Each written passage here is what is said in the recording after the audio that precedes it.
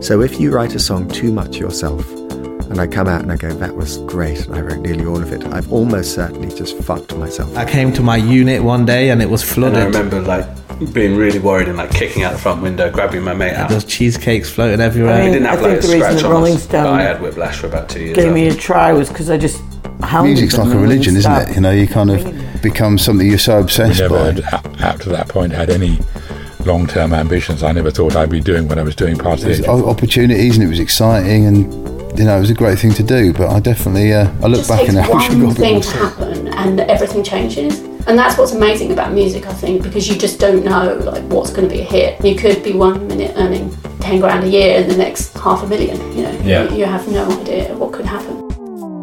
My name's Stuart Stubbs, and in 2005 I started printing a music fanzine called Loud and Quiet in my bedroom at home. I never expected it to turn into my career, but somehow it did. And what I've learned in the last 15 years of working in music is that there are hundreds of people who, like me, have been making it up as they go along. Some of these people have created hugely successful companies within music, from world-famous record labels to festivals that thousands of people return to every year. Music Made Me Do It is a new podcast series about music obsession and blind stupidity. Each episode will be dedicated to a different profession within the music industry, where I'll be joined by a guest who will share exactly how they ended up winning an Oscar with Adele, founding the biggest independent record label in the world, becoming Madonna's press agent, and turning a decorating business into a music festival within 9 months.